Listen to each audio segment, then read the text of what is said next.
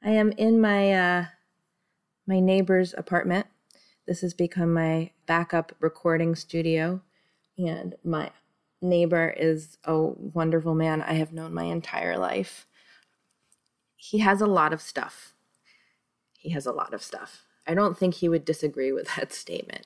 And right next to the desk where I've been recording in order to seek some quiet, because my apartment is not quiet very often with my little daughter running around. Right next to the spot in his apartment where I sit is a dead cockroach that's been dead on its back for the last few months and has remained unmoved. And I feel like I've been paying homage to this dead cockroach. Like we've been sharing space, him in his death, me still alive. You know, I don't think I ever saw him when he was alive, but he did live in my building. I thought about picking him up, but then I started to feel like he was some kind of symbol. Not as cute as like a rabbit's foot, but actually kind of less gross. And, people have taxidermied animals that they keep around. Right now, I'm just coexisting with a dead cockroach. And now for something completely different. Hi, my name is Annie Grossman, and I'm a dog trainer. This podcast is brought to you by School for the Dogs, a Manhattan-based facility I own and operate along with some of the city's finest dog trainers. During this podcast, we'll be answering your questions, geeking out on animal behavior, discussing pet trends, and interviewing industry experts. Welcome to School for the Dogs podcast.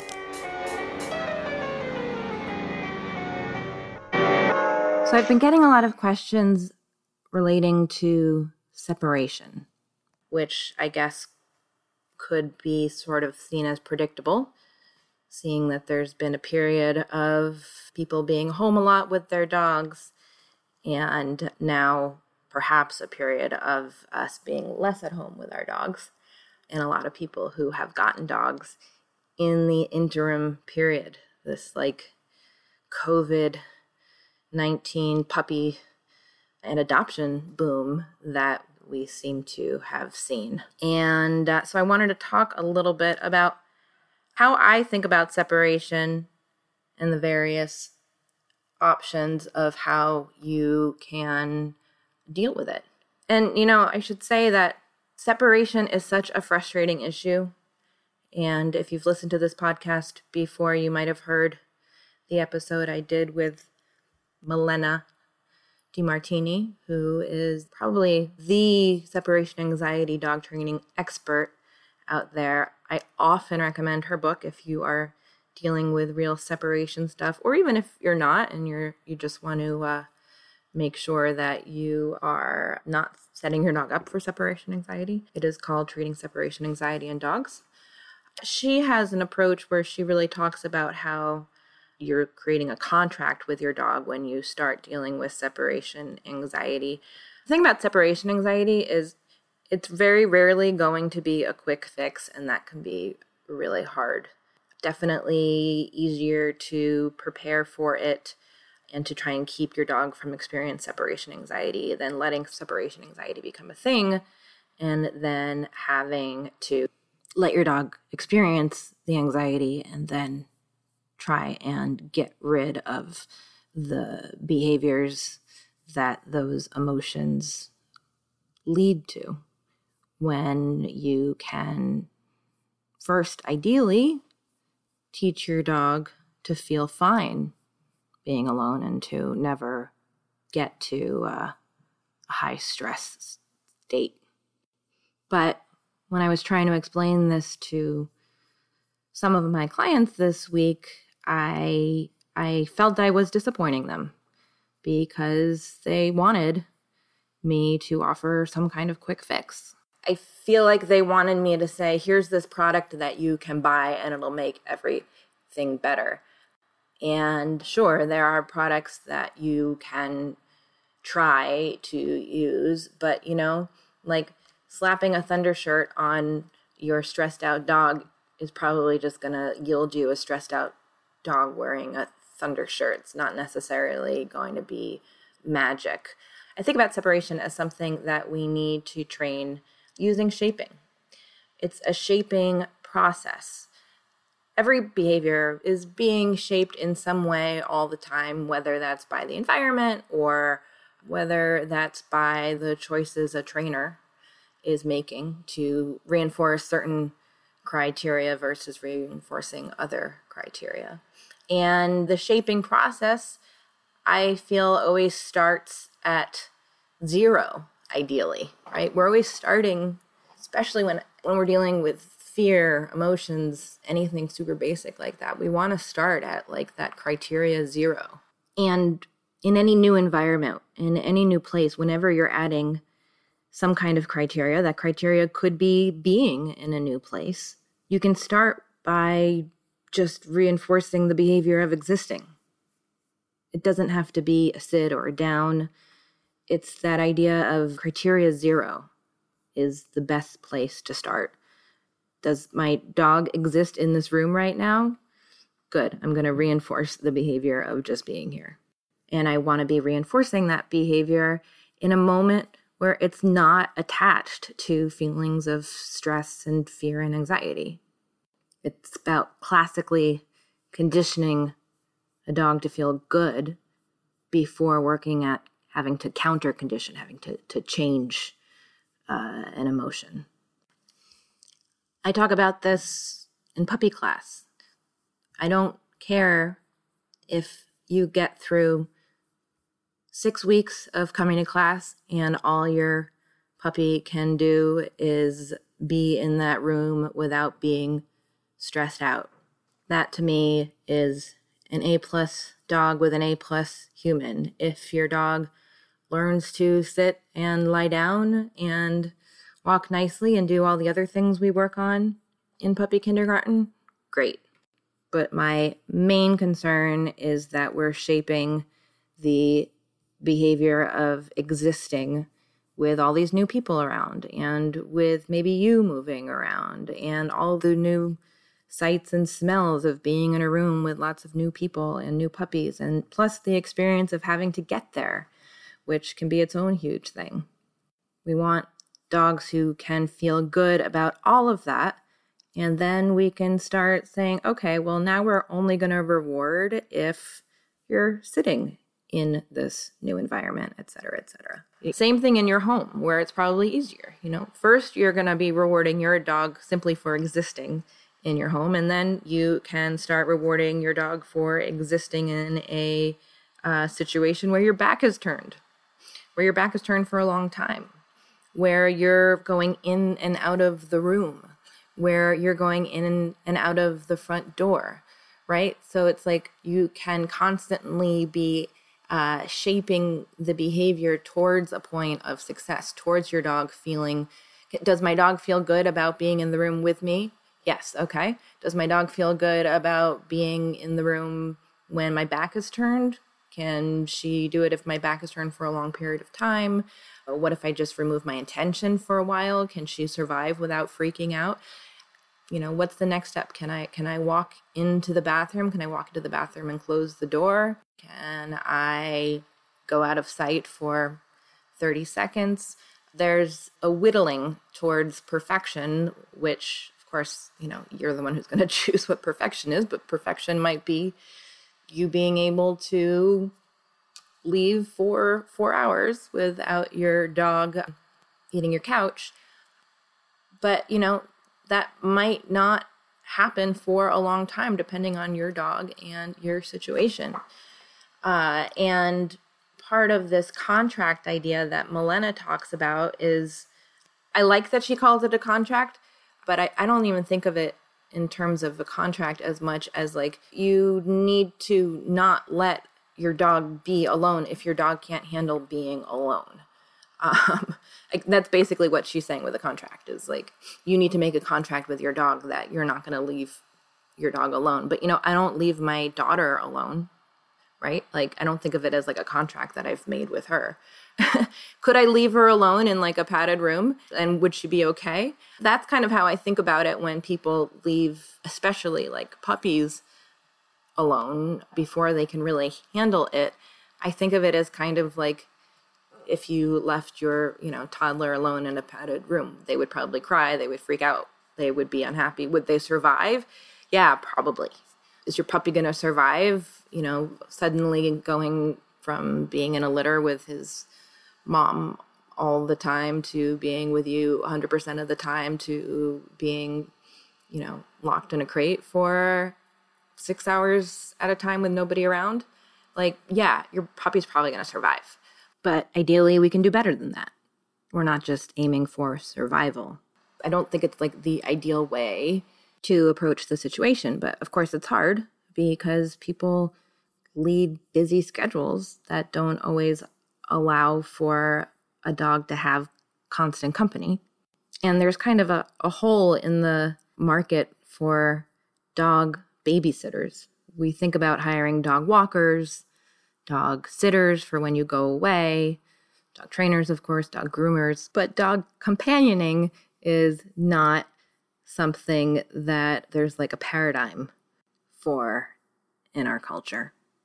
I don't think people think about, needing babysitters for their dogs.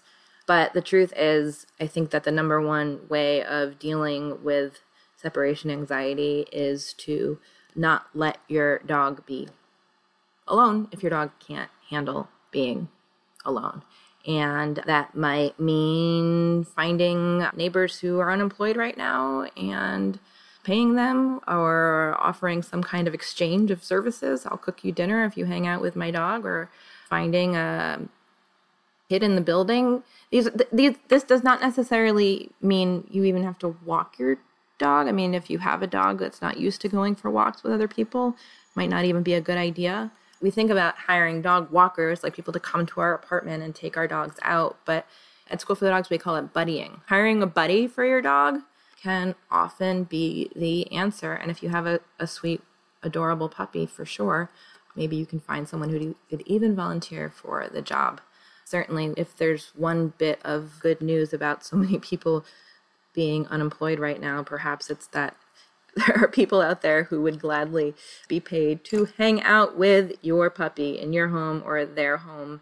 I don't recommend sites like rover.com and Dog Vacay and stuff so much for people hiring dog walkers, because I worry about a dog being walked by some different person that they've never met, different people coming different days, et cetera, et cetera, et cetera. But I do suggest using those kinds of sites to see if you can find a buddy. Sometimes people on those sites will take dogs into their homes, or they'll come to your homes. Of course, there is a leap of faith of having to trust people in these situations.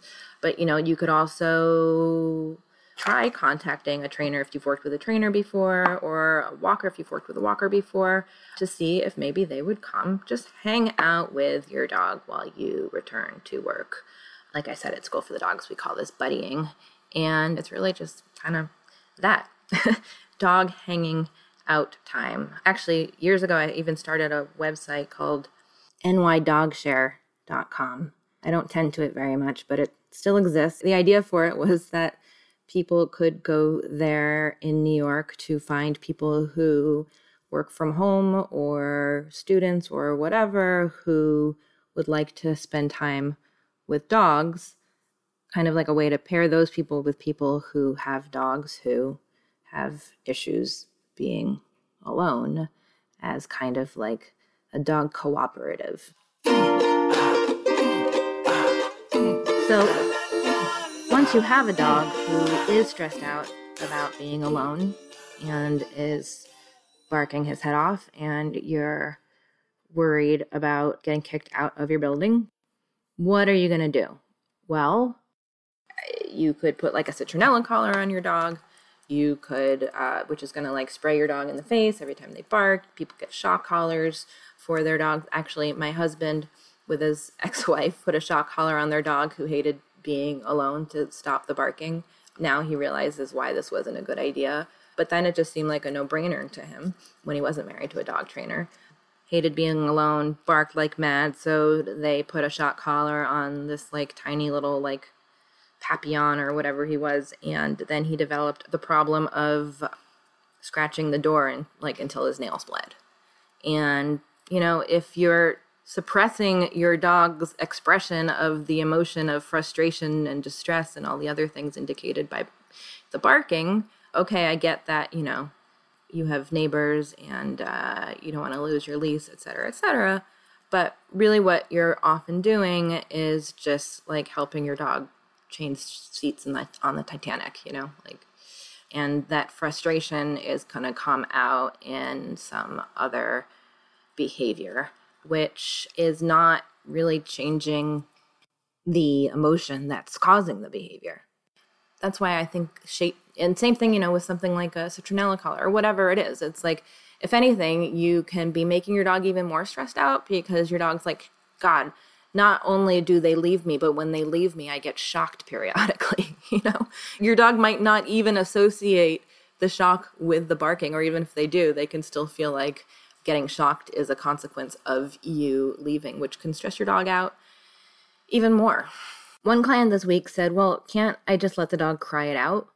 And I said, okay, I mean, you can, but it's not my preference. And for a few reasons, it's important also to I think about extinction and what that process is like. Behaviors, extinction is can be such a complicated thing to think about and to understand. And I'm giving you the way I try and understand it is it's like when you go to start your car and your car doesn't turn on. Or I've done a couple episodes where I've talked about thinking about operant conditioning and classical conditioning as like two different kinds of vending machines.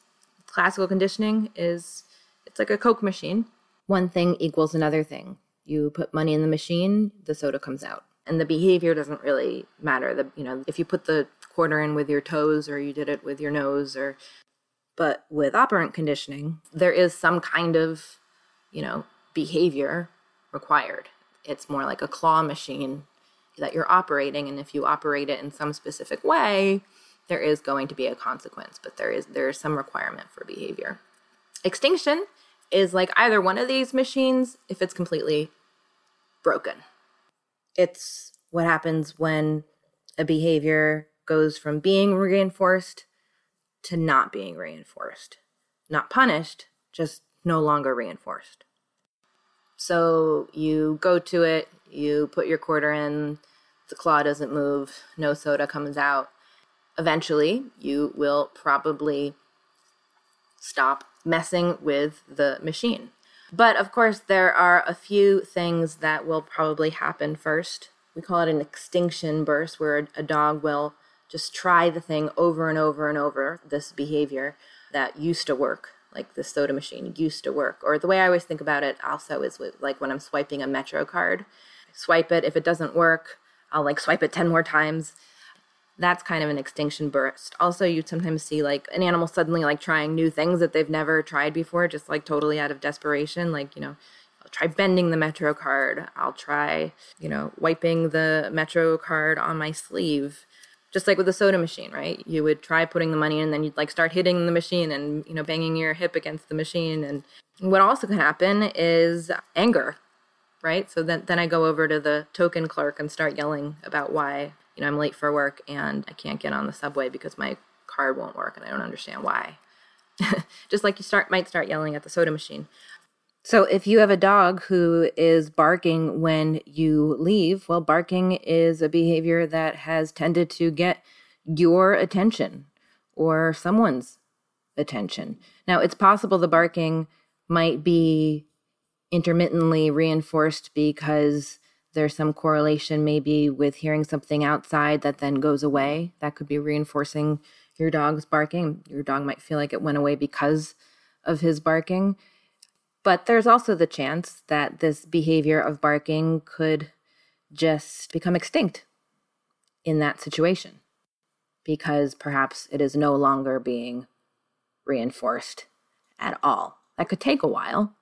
But extinction, first of all, it's not a really fun way to learn something, to have, something that was previously rewarded, encouraged in some way, whether it meant it got you onto the subway or, your dog has barked in the past and probably you've played with him or given him some kind of attention, or it was rewarding to get the soda out of the soda machine. whatever. Like, it's not something that tends to feel good. It's like getting ghosted, which is why probably it can produce anger in any kind of animal.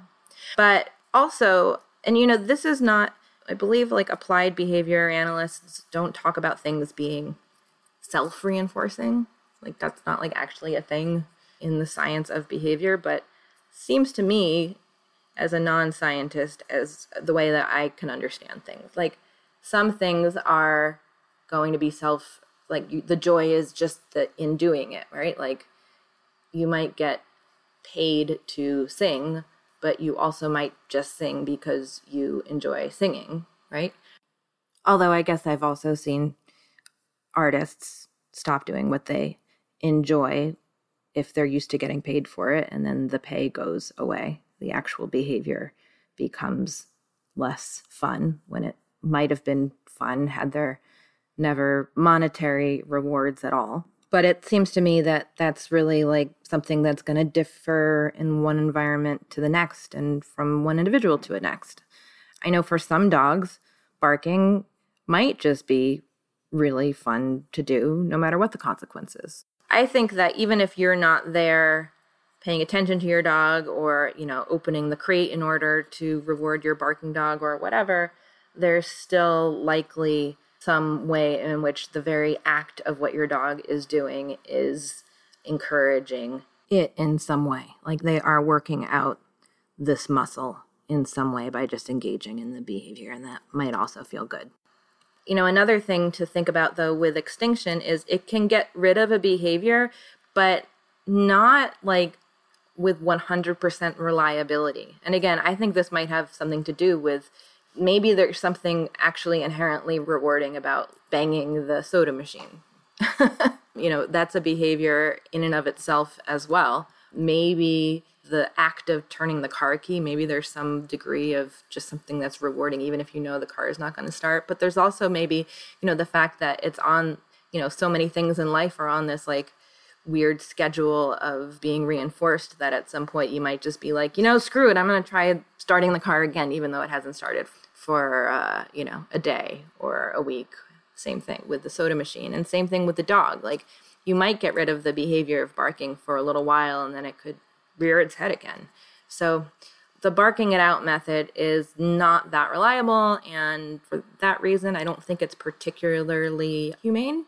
I mean, I think it's more humane than putting a shock collar on your dog when they bark. And also, your neighbors probably are not going to appreciate it.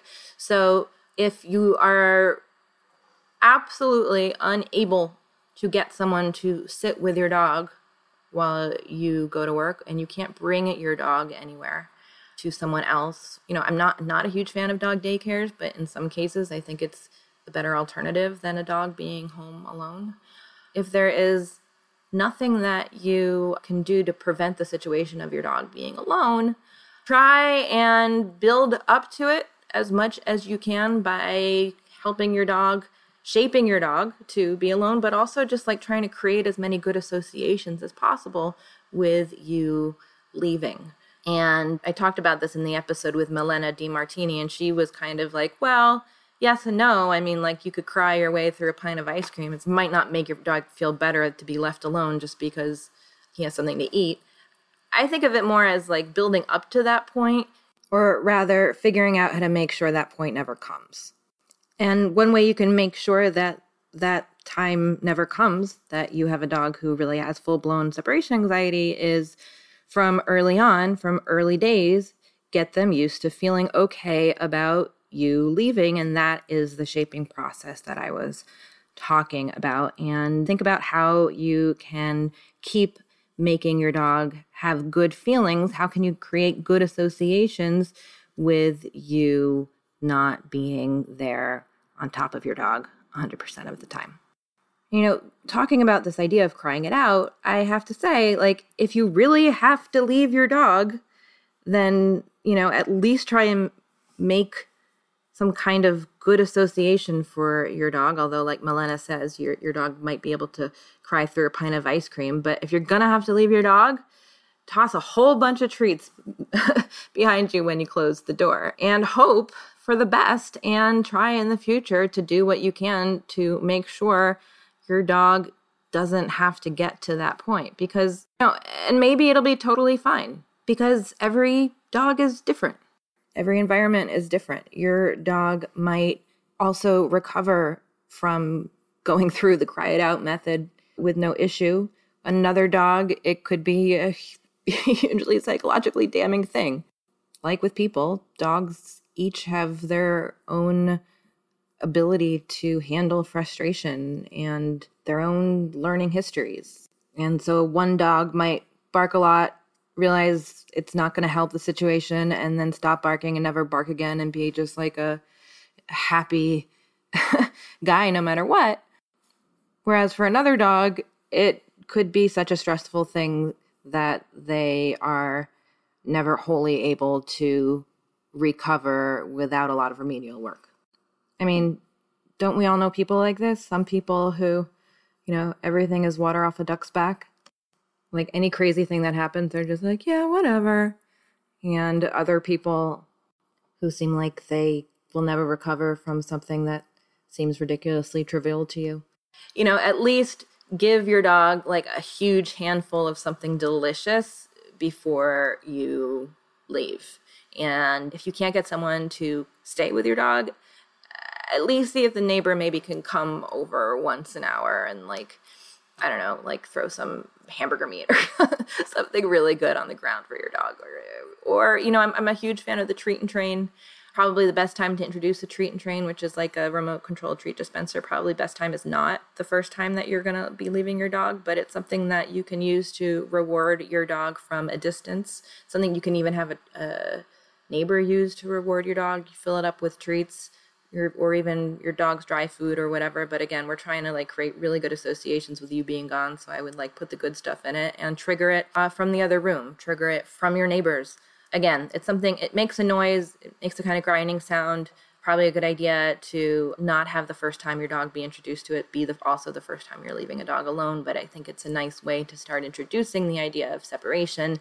And I think of it as a way to also outsource some of your dog's caretaking to the robot world in a way that it always makes me think of like Rosie the robot and the Jetsons, so that, your dog of course has, lots of good feelings about you, partially because you're the one providing your dog most of his meals. But he can also be like, okay, the human's gone, but the robot's still here. The robot will still take care of me.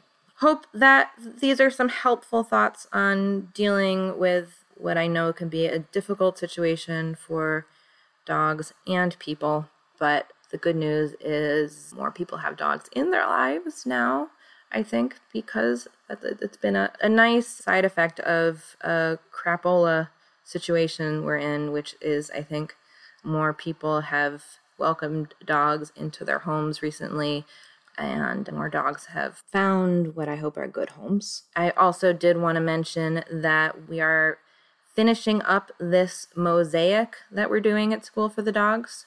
There are only limited places left. If you are interested in having your dog be in one of the tiles that is going up in this beautiful mosaic we're doing as we reopen the studio, Jim Power, he's called the Mosaic Man. He's done all the gorgeous mosaics on lampposts throughout the East Village for since I was a kid, decades and decades now. He is building this work of art really for us. It's gorgeous. And if you give a $100 donation or more to the School for the Dog Scholarship Fund, we will turn a photo of your dog into a tile and give it a special place in this mosaic, which is going to go, if you're familiar with our space, it's going to go on the wall that is next to the staircase that goes down to our main training studio. We're just asking right now for a scholarship donation of $100 or more. All of our members will be in the mosaic. It's one thing we did in part for all of our wonderful members who've continued their membership with us through this closure, even though our services, our in-person services, were so limited.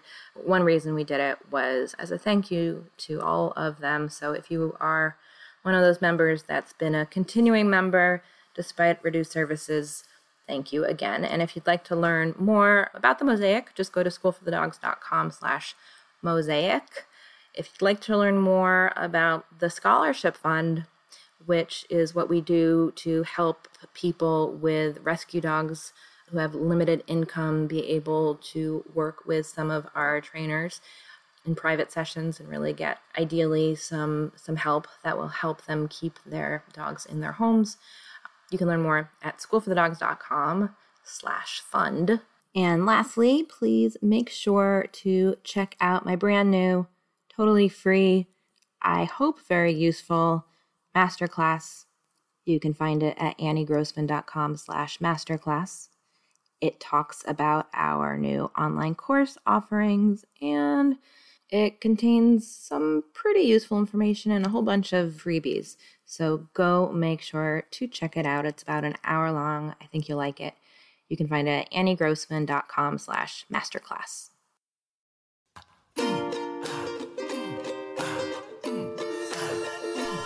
Thanks so much for listening. You can support School for the Dogs podcast by subscribing, leaving a 5-star review, telling your friends, and shopping in our online store. Learn more about School for the Dogs and sign up for lots of free training resources on our website, schoolforthedogs.com.